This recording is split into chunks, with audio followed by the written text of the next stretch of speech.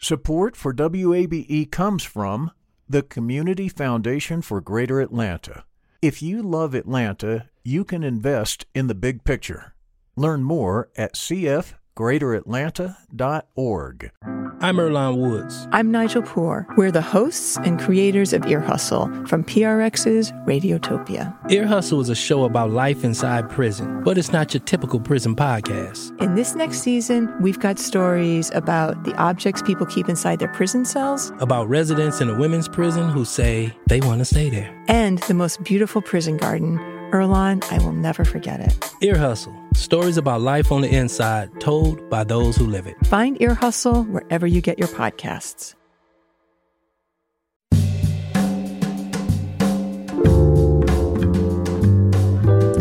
From WABE in Atlanta, welcome to this Monday edition of Closer Look. I'm Rose Scott. We'll begin with this.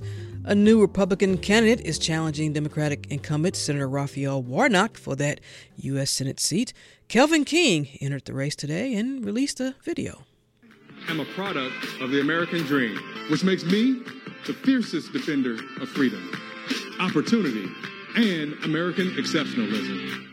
And King says on his Facebook page that the Republican Party is at a crossroads. He's the first to announce a Republican run against Warnock, but likely won't be the last. Senator Warnock, meanwhile, won the election runoff, you will recall, back in January, and says he will run again for a full six-year term in 2022, there is.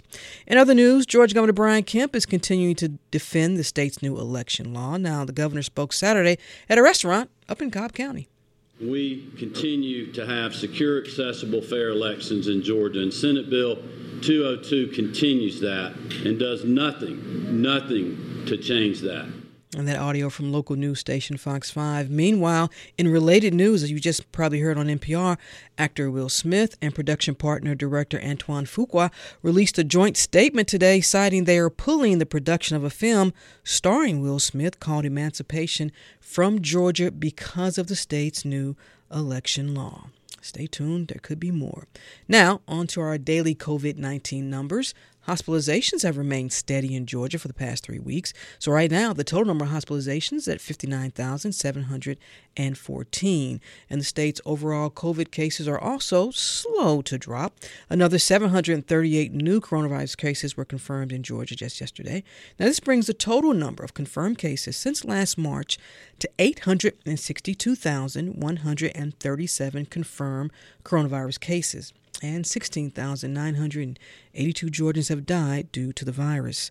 Also, still, according to the Centers for Disease Control and Prevention, Georgia still ranks at the bottom in the nation for its vaccination rate, with just about 28% of people having received at least one dose. And finally, history at this year's Masters in Augusta, Georgia. Hideki Matsuyama made history by becoming the first male golfer from Japan to win a PGA major. Now, Matsuyama first played the Augusta National as an amateur 10 years ago. How about that? Congratulations.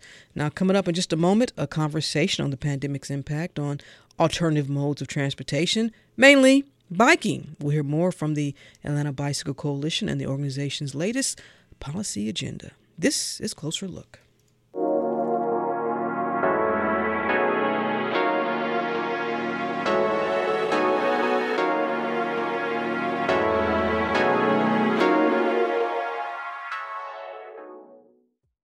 Support for WABE comes from the Community Foundation for Greater Atlanta. You can go beyond giving to impact. Learn more at cfgreateratlanta.org. The field of mental health counseling is growing rapidly, and Richmont Graduate University can equip you with everything you need as a licensed professional counselor while integrating your faith into your clinical practice. Programs are offered in Atlanta, Chattanooga, and online. Apply today at richmont.edu. That's richmont.edu.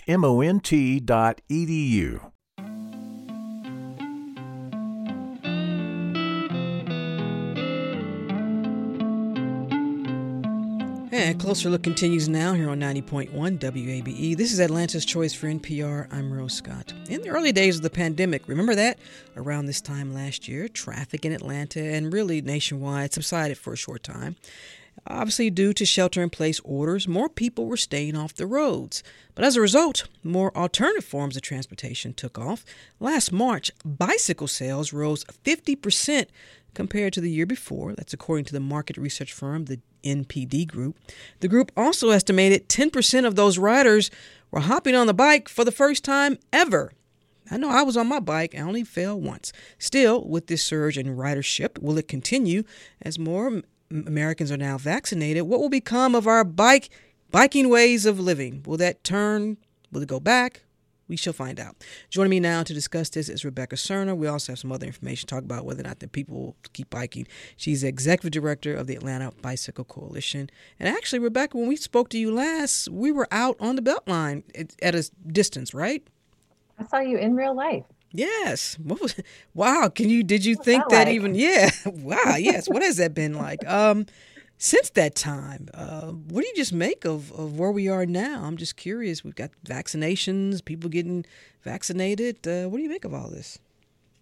Yeah, I think there's a lot to be encouraged by, and there's a lot still to be concerned about.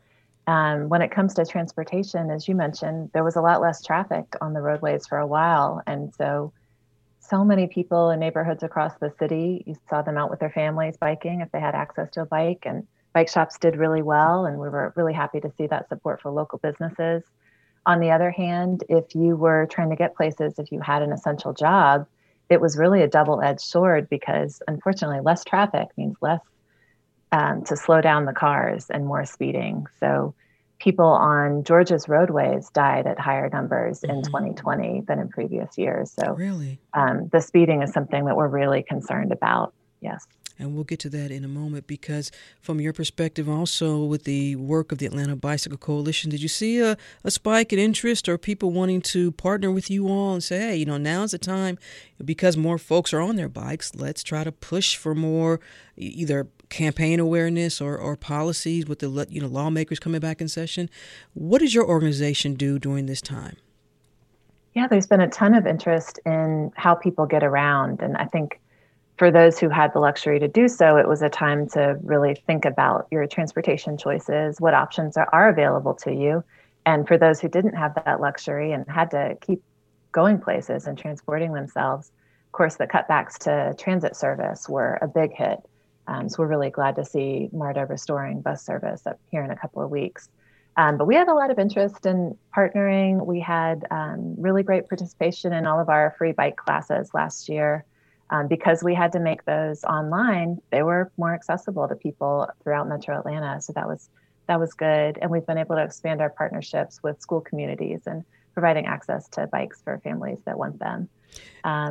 And then on our policy agenda, we've seen a big uptake with organizations that want to support it. We have 8 organizations so far that are signed on and looking for more partners as we advance those policies that we think will create a more equitable city through mobility. There was a piece in the AJC that talked about you all are in talks with another organization, which I believe we've had on this program, PED, regarding a possible merger. What can you tell us? Yeah, we've been talking with PEDS, which stands for Pedestrians Educating Drivers on Safety. They've been around for 25 years. We've been around for 30 years. And at this point, we just see some potential efficiencies in our operations. We end up being in a lot of the same meetings. We have a really closely shared perspective, shared values. They work closely with us on our policy agenda each year. And so it just started to make sense that we would be stronger together. So we've entered into talks about a merger. And I can't report anything on the details, but those talks continue, and I will be sure to let you know as soon as we have something more tangible. For folks that are listening that may not be that familiar with the Atlanta Bicycle Coalition, they may think, oh, you all are just going to be advocates for, obviously folks who are on bikes, but it's a little bit more than just being an advocate and more than just, putting out campaigns. Tell them what you all do. Yeah, and we're more than bikes, too. We expanded our mission in 2019. We've been focused on bikes for the last 28 years at that point. And looking around, we realized that a lot of the challenges people were facing were walking or waiting for the bus or not having access to good transit service. And so as part of that same desire to serve all Atlantans better with their transportation challenges, we decided to incorporate walking, biking, and transit that works for people. and adopted a new mission statement to reclaim Atlanta's streets as safe, inclusive, and thriving spaces for people to walk, ride, and roll. And Rebecca, and so, yeah. Go ahead, finish. Just was going to add that, we do things like bike education and other education programming. We do a lot of advocacy work, and policy change is something we're very passionate about. But we also care a lot about bringing people together. And Atlanta Streets Alive is one of the most successful programs that we initiated about 10 years ago and are raring to bring back at some point. Yeah, we've actually partnered with you all on a couple of those, and they have been fun. Absolutely. And Rebecca, I don't know if you remember, there was a question I always ask you and folks like you. I think you know it. What's that question I always ask you when it comes to Atlanta and folks on bikes? Do you know what that question is? You really want to go for a bike ride with me, and when can I pick you up? I always ask you and others, is Atlanta a bike-friendly city? I don't think any U.S. city is very bike-friendly. We clearly still have a long ways to go to gain, to be able to claim that term. But I don't think we're very friendly to any mode of getting around. I dislike using all of the transportation modes that I have access to pretty much equally some days for different reasons. There's a lot of joy in getting around when you're powering yourself, whether it's on a bike or you're walking or running. My husband runs for transportation. Riding the bus, I love running into my neighbors on the bus and just being able to have a little chat with them on my way home. But, Atlanta streets and cities in the South in particular, they're really built around the car. And so that's a huge challenge that I think we're all still working to overcome. And that's always been in the core when we talk about, one, how do you even make a city bike friendly or for any mode of transportation? But you have to look at infrastructure. And whether it's I'm having a conversation with Tim King from the mayor's office or someone else who says, well, infrastructure the way Atlanta is, you just can't make it a bike-friendly city. You have to do more than bike lanes.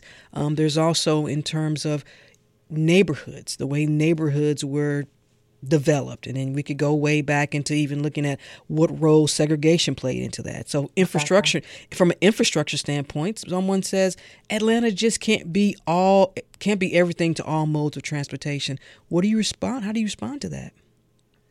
I think our top priority has to be to the safety of our residents and Atlantans trying to get around. So regardless of what mode they're using, we really have to make a decision. Are we going to prioritize safety, or are we just going to accept the status quo? I don't accept the status quo, and I think a lot of us think that prioritizing safety is going to get us to the point where we are a friendlier city overall. We're a more equitable city overall. We have big problems with social mobility in the city, and transportation has a role to play in giving people better access to opportunities, not standing in people's way, but being part of the solution. If you're just joining us, I'm joined by Rebecca Cerner. She's the executive director of the Atlanta Bicycle Coalition, and we're talking about the latest with Atlanta's what we call alternative transportation landscape. And also we're going to now get into your new list of policy recommendations for city leadership. Later this year, we'll have a pretty big election here. And I know you all try to stay out of endorsing candidates, right? Or do you? We're a 501c3, so we don't endorse candidates. But each year we put out a policy agenda, and policy change is something that I think we've gained some experience with. We were part of the coalition that helped the city adopt Vision Zero and a lower, safer default speed limit last year, just to give you one example. And so I'm really excited about the things we put in this agenda. It's very much a collaborative document. Been working with a lot of our partners on it. And I think you'll see a real strong shift towards equity in this agenda. So not just the infrastructure that we were just talking about. That's really key. We have to do better with infrastructure, y'all. We really have to. But building on top of that, we have to have policies that protect people as they're trying to use the infrastructure. Unsafe streets in marginalized communities lead to more interactions with the police. How can we create safer streets that actually avoid some of those interactions? How can we prevent speeding from happening in the first place? And policy has a big role to play there. You had also talked about reducing traffic fatalities to zero. And I remember having this conversation with Tim King from the mayor's office, who believes that that is a possibility. But for someone listening, it says, well, Rebecca, then tell me then, can you, through your lens, how do you come up with a plan that could rapidly reduce traffic fatalities to zero, a Vision Zero? Well, I would say, why would we accept any number higher than 0? Why would we accept that even one person goes out to the grocery store to get some milk and dies as a result? That's just not acceptable. So we have to work towards 0 traffic deaths. There are so many other things out there that are harder to solve than this. If we can get travel speeds down, it creates a more consistent travel time overall. Think about it. If you're behind a wreck, you're waiting for potentially hours. And it makes it safer for everyone. So that's really where I think the focus needs to be, on building safe streets and policies that reduce speeding, so that if there is a mistake that happens, people make mistakes, that mistake isn't deadly. Is this then beyond a City of Atlanta issue? Do you also have to involve the Georgia General Assembly? Absolutely. And there's a couple of items in our policy agenda, and we'll be talking about this throughout the year. It's pretty dense, but we'll be highlighting specific policies. But one of them does look at the state and what's their role to play when it comes to making sure that state roads have sidewalks. You know, we can't ever get to 0 traffic deaths when we have state roads where people are driving at high speeds and there are folks next to them waiting for the bus without a sidewalk. I've had this conversation before with folks from GDOT, and particularly looking at Donnelly Hollowell. And first I was told, there was a debate over, well, is it the city responsibility or is it the state? And then finally, I believe is a crosswalk now been put over there, to your knowledge? There is a crosswalk with the infrastructure for a signal. We've been told by residents that it hadn't been activated as of 2 weeks ago.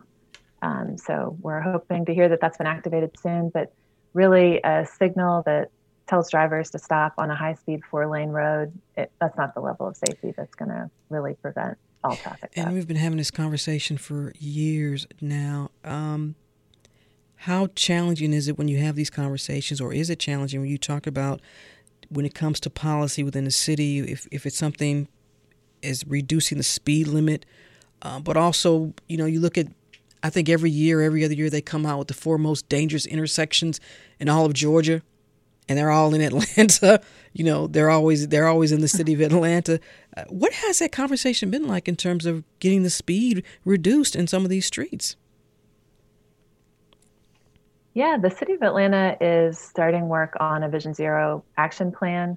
So this is going to be a pretty targeted document. What are the specific things that we need to change as quickly as possible that are going to save the most lives? And then looking at the state level, those conversations, they have gotten a lot better since I started doing this work. There are people at the State Department of Transportation who do care about safety. And, the proof is in the pudding, as they say. We're part of stakeholder groups that are reviewing projects on streets like Metropolitan, where it intersects with Ralph David Abernathy, which if you've been through that, yes, you just wish you could teleport away and get through it some other way, because there's no good way to get across it. So they're looking at a pretty big safety overhaul at that intersection. And I think as long as we continue to keep the people who are the most at risk, people in wheelchairs, people walking, parents with their kids, people riding bikes or scooters in mind first, then we're going to create the best possible outcomes for everyone. When we have talked about this region's overall transportation landscape, which obviously includes the Beltline, obviously includes public transportation, how do you all see MARTA being a part of some of the solutions? And are you addressing public transportation in your new policies, your agenda with your new policies? Yeah, we are. Our categories, we have safety is number 1. Then second is transit and affordability. So we're looking at the ways that, transit is naturally more affordable than owning a car. But what are the ways that can contribute to reducing the housing burden on families and creating more housing that's affordable and is located near transit? That's really the secret sauce right there. And so that's a big part of our agenda that we're looking at. And I think MARTA has a huge role to play. We'd like to see them, for example, look at their fare structure. How can that be made fairer for people? No pun intended. I want to get your view on this, because we've talked about the Beltline, and I just had a conversation with their president and CEO, and in talking about light rail being a part of the Beltline. Your viewpoint on that, and that's an important part of the Beltline? Is it through your lens?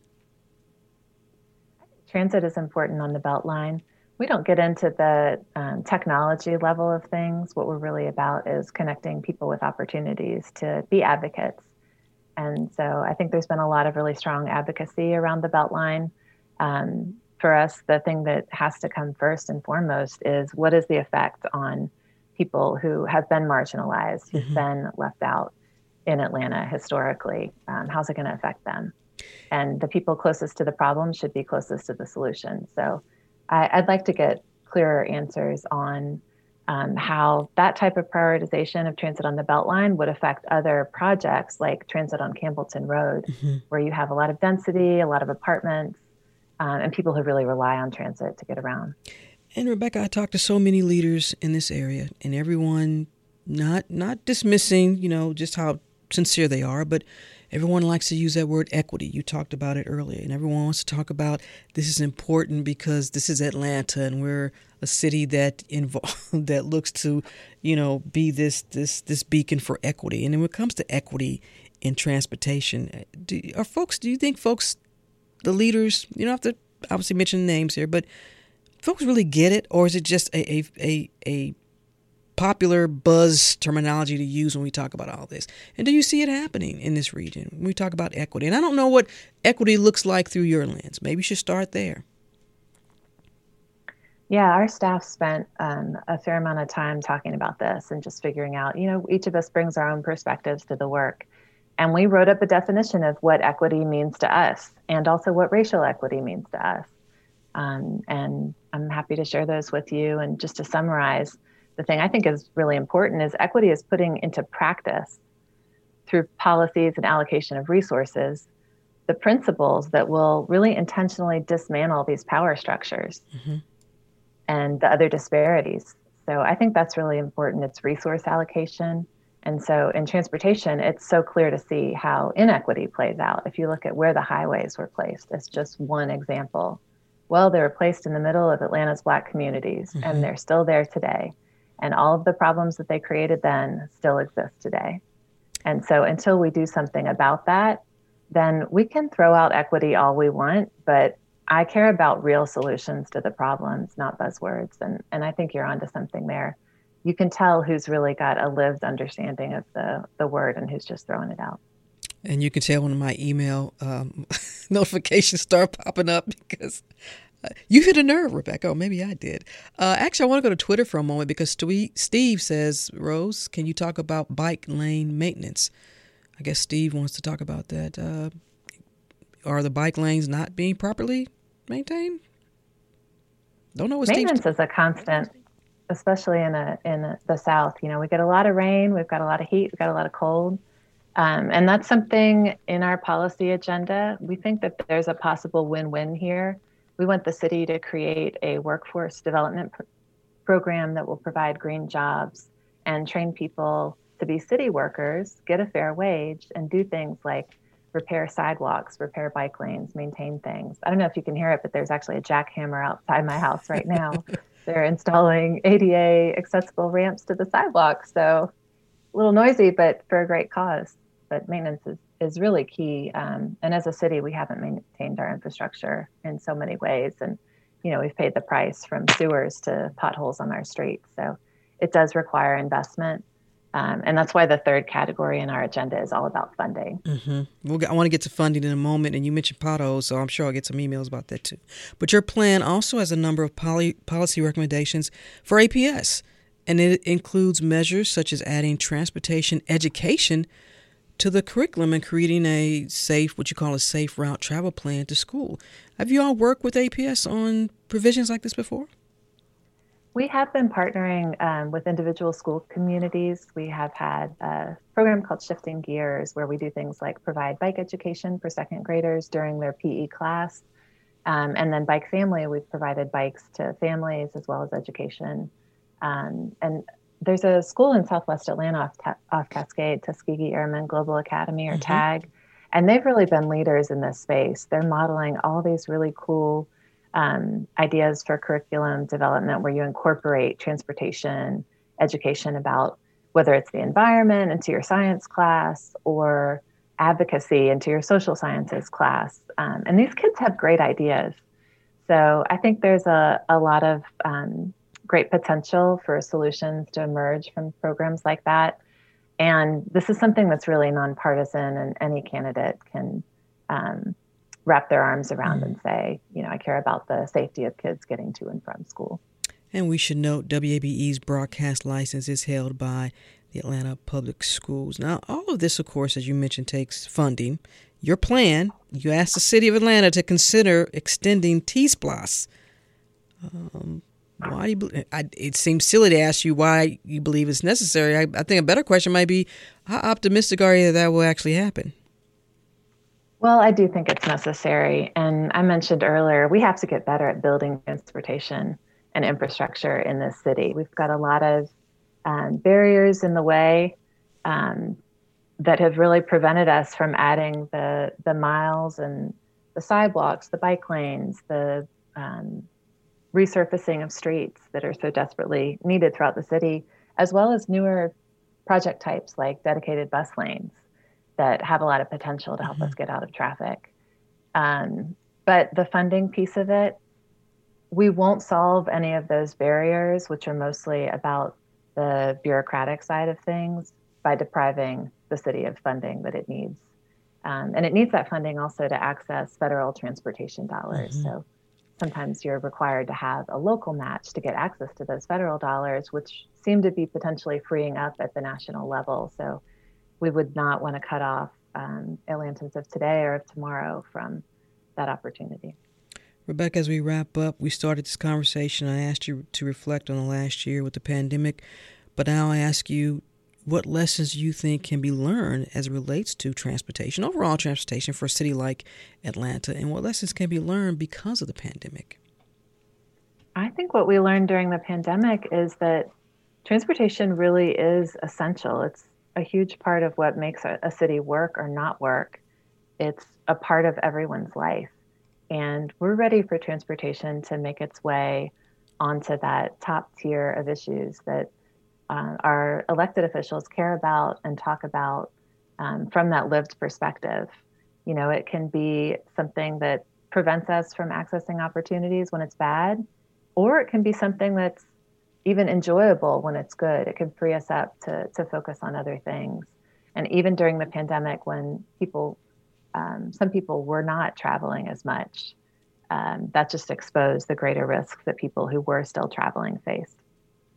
Rebecca Serna is Executive Director of the Atlanta Bicycle Coalition. We've been talking about their latest policy agenda. Rebecca, as always, thank you so much for taking the time. Thank you for what you're all doing, trying to keep people safe, too. That's very important. Thank you so much for having me. I'll see you in the Beltline, maybe. That's good. I need a new bike, Rebecca. You got to help me pick out a new bike because my bike's pretty old. I got a whole shed full. Come on, Rose. Do you really? Everybody head to Rebecca's place for pick up a new bike. Thank you so much. One extra. Thanks, Rebecca. Thank you.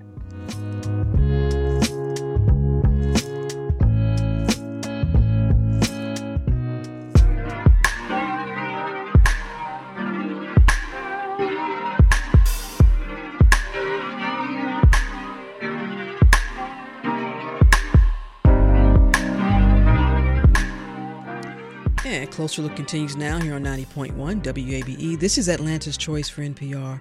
I'm Rose Scott.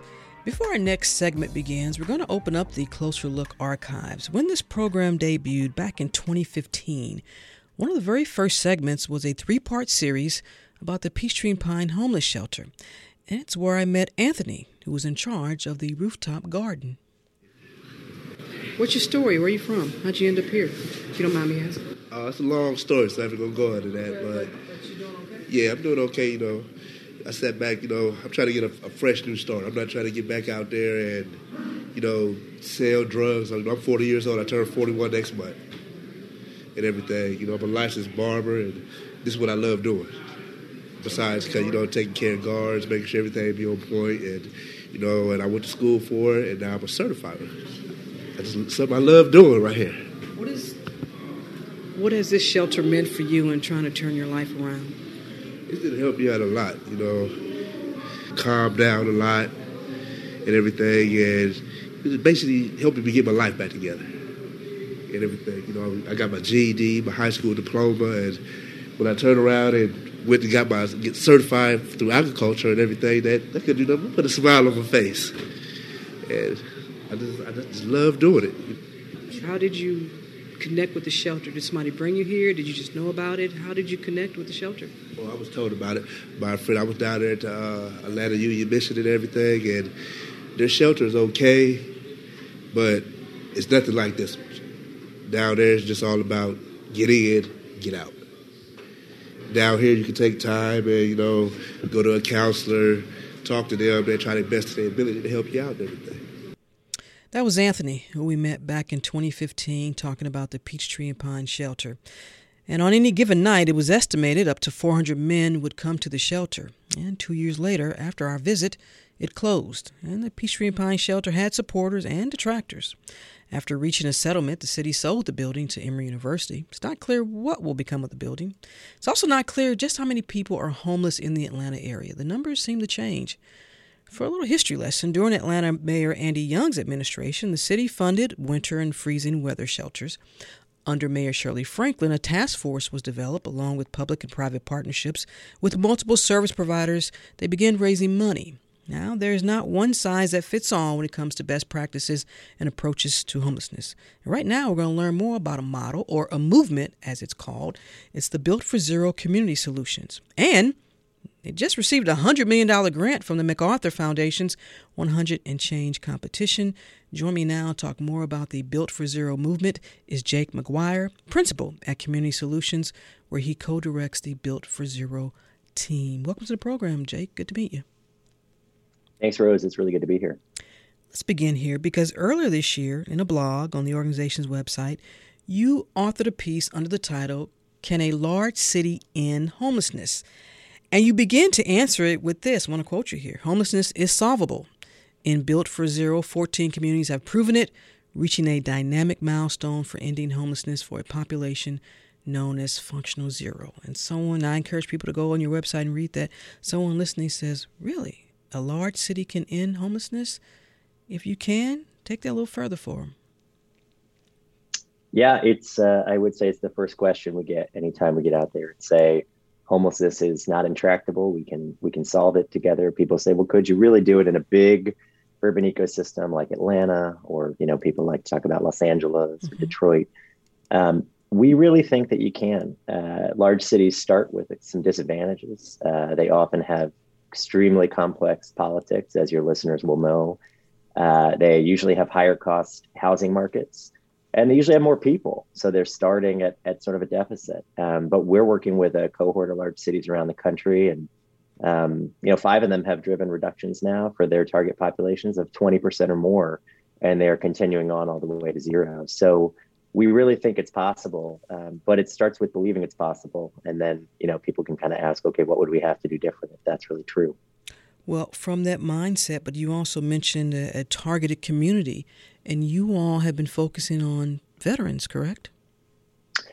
Yeah, the communities that we support, Built for Zero is a movement nationally of about 84 communities right now that come together and say, we want to really end all homelessness, but we're going to start with some focused populations. And those tend to be veterans, or what we call folks experiencing chronic homelessness, which is really long-term homelessness among really some of the sickest people on our streets, folks with significant medical vulnerabilities. Communities can choose which one of those populations they start with. But the exciting thing is when a community gets to zero in that population, we then immediately start working with them to scale out those results to all the other folks living on their streets or in their shelters. And we have a number of communities now that are on track to get to zero homelessness for everybody, which is the real goal. For our listeners here in the Atlanta area, can you share one of those communities in one of the cities?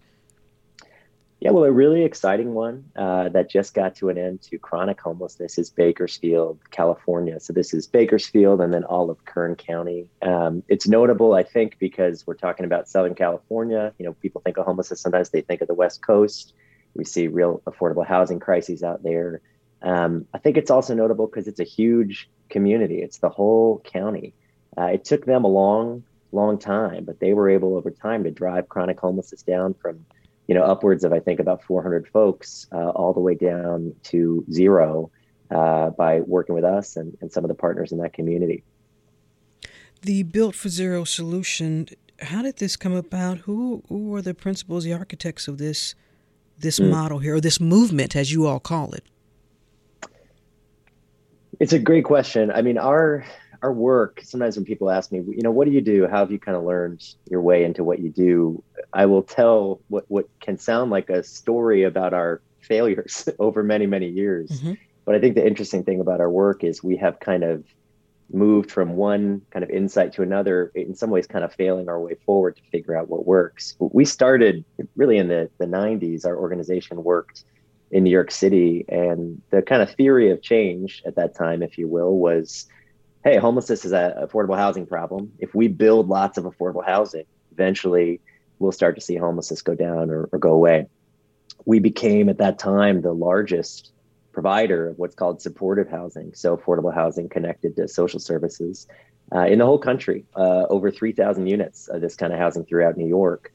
And for people who got into our housing, they were having really, really good outcomes. You'd see people stay in housing, they'd kind of start to rebuild their lives, they developed a new sense of agency. But across the city in New York, homelessness wasn't going down, it was actually going up. Mm-hmm. And at some point, I think we had to kind of wrestle with the idea that, what if housing is important, but we can't actually just build our way out of this problem? And that's when we really started asking people experiencing homelessness, what would it really take? What are you seeing as the reason that you're still out here? And what we found was it was actually the huge labyrinth of systems that govern who gets access to housing, that people have to navigate in all these different ways that were really, really difficult to make it through. And at some point, I think we just realized as an organization, we're going to have to pivot and figure out how to kind of unfurl those systems if we actually really wanted to develop a solution to this problem.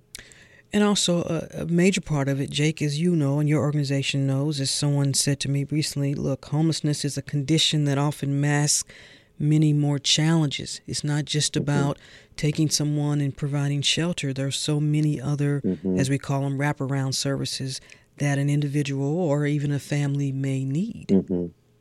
And I'm sure with your veterans, right, you all experience that.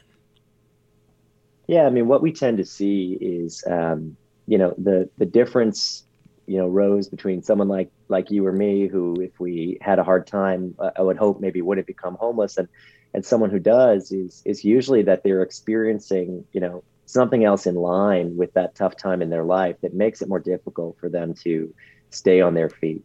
Sometimes that might be about the quality of someone's social networks, right? How much support do you have from your own community, your family? A lot of times we talk about folks who fall into homelessness as maybe just someone who's kind of burned their last bridge. The last couch that they could have slept on is gone. But a lot of times it's also about really complicating factors, mental illness, maybe challenges with substance abuse. I think the reason communities struggle to solve homelessness sometimes is that we often find people are trying to solve all those different issues kind of one at a time in a sort of a piecemeal way, instead of saying, what would the end state here really look like for somebody? So instead of just, hey, you can get some drug treatment over here and you can talk to a therapist over there, it's how do we actually bring all those different things together in a process that actually leads as quickly as possible to somebody being back in permanent housing? And that's really what we want this whole system to be designed to do. But there's also, would you admit, there's also another optic here, which is when we talk about what is affordable housing or housing affordability, because for some folks, it's just an issue of it's hard to find affordable housing or even renting because, with all the other criteria that's related, you got to have this type of credit score, you have to have first month's, last month's, pet deposit, everything else deposit. I mean, sometimes it's just the criteria around just trying to find affordable housing. And so it may not be any other issues like mental health or what have you. It's just folks trying to find a place to live that they can afford.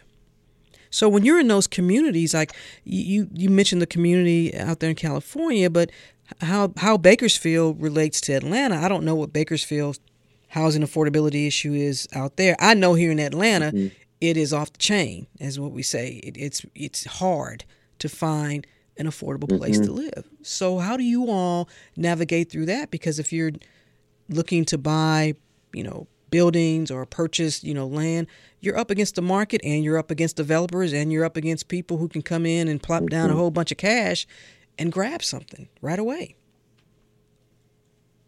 Yeah, it's a really important question. I mean, when people are homeless, always, part of that problem is that they have lost the ability to afford housing, and sometimes that is structural. I think we see two things. One, most communities that we start working with assume that the reason we can't end homelessness is because housing is just too expensive in this community. And until we solve that problem, there's nothing we can do. And sometimes that can lead to a kind of paralysis. When we start to dig deeper with communities and help them improve the quality of their data so they can get a better look into what's really going on with homelessness, improve the level of coordination among all those different players touching homelessness, sometimes we start to get a slightly different picture of what's going on in that community. There may still be housing affordability issues, but oftentimes there's an awful lot you can do by coordinating the resources that you already have. And what that can do is give you a better sense of, okay, yes, more affordable housing, but how much? Is the problem maybe a little more definable than we were previously talking about it? What would it take to really close that gap? And that's what Built for Zero is really about. It's about helping communities get a better sense of what are the really specific problems. Let's stop talking in generalities and get as specific as we can about what would need to change in this community, not somebody else's community, to close the gaps and get everybody into permanent housing. And then at that point, if you have an affordable housing crisis, you can say, great, what are the federal funds available? What's the private capital available? How would we start to build a solution? But you might find you have other kind of problems as well, and you can get to work as a team solving those. Absolutely. And you all, Community Solutions, recently just purchased, I believe, an apartment building for some veterans here in the Atlanta area. And now with this and congratulations on the $100 million grant. But that's going to be split among, correct me if I'm wrong, 75 communities. Is that correct? Yeah, the goal is to really use that incredible and humbling amount of money to try to supercharge the work that the communities we support are doing. So we are imagining right now that probably somewhere in the neighborhood of 40% of that money will be passed through directly to communities and partners to support staffing and new housing investments in those communities. And another really important part of that money is to use that money to sort of build on the work we're already doing to improve communities' data, their ability to use data to make better sense of the problems that they're facing, and start to drive reductions as a team. So there's a lot that money is going to go to support over the next 5 years, but increasing community capacity and helping communities build more housing is definitely a piece of that. If you just joined us, I'm joined by Jake McGuire. He's a principal at Community Solutions, where he co-directs the Built for Zero team, and we're talking about a $100 million grant from the MacArthur Foundation's 100 and Change competition, and it's part of the Built for Zero Community Solutions. Well, Jake, someone listening says, you just said 40%. So does the other 60% have to go to operating costs? That seems a little imbalance. Or No, it doesn't go to operating costs. Some of that will go to fund the kind of coaching and deep support that we look to provide to communities. Communities usually start in this work. Well, first of all, to even say community is kind of a challenging concept. What do we mean? A lot of times what we see in communities, there may be, 50, 100, 200 different agencies or organizations that touch homelessness in some way in that community. And the question is all that worthy work adding up to fewer people experiencing homelessness over time? And so the first thing that a community, when they join Built for Zero, does is say, how do we actually start to act as one community? How do we get all those folks to the table? And so we provide some really dedicated coaching to sort of broker those kinds of agreements and get everybody to one table and to a place where they say, all right, we'd be willing to work together on this problem. If you can do that, your next challenge is everybody's got their own data and their own sense of what's true. And it's very, very hard to agree on what's going on. And so we try to figure out how would we bring all of your data on this problem into one place so that month over month, we can say how many people are out there experiencing homelessness? Who are they? Do we all agree that that's the ground truth that we have to start working on? There's a lot of our work that's focused on helping communities integrate that data, build better technical solutions that would allow them to work with that data in a user-friendly way. And then from there, it's the business of driving reductions. So what are all the different things we're trying? And month over month, is the number of people experiencing homelessness in this community going down? And if not, it doesn't matter how good your program is or how good my reputation is or whatever. We should be interested in trying something different. And how would we use that data to figure out what that kind of thing might be? Well, what have you all learned with these models in these communities that maybe didn't work, and you learned from that, or you had to go to this community and say, you know what, this isn't working, so now let's try a different approach? Yeah, it's a really good question. One of the really common things I think that we see when we start supporting a community is that there are lots and lots of really good programs that have been operating in that community for a long time. Unfortunately, those programs might not be seeing themselves as working toward a community-wide result. So it's really easy in this work. It's really, really hard work. It's sometimes unrewarding work to kind of get your head down and just be focused on whoever shows up at my door. I'm just trying with everything I can to sort of stand in the gap for them. When you ask a program to shift toward, is the work my program is doing making the highest and best contribution to less homelessness across this whole community, programs may have to open themselves up to some really different questions.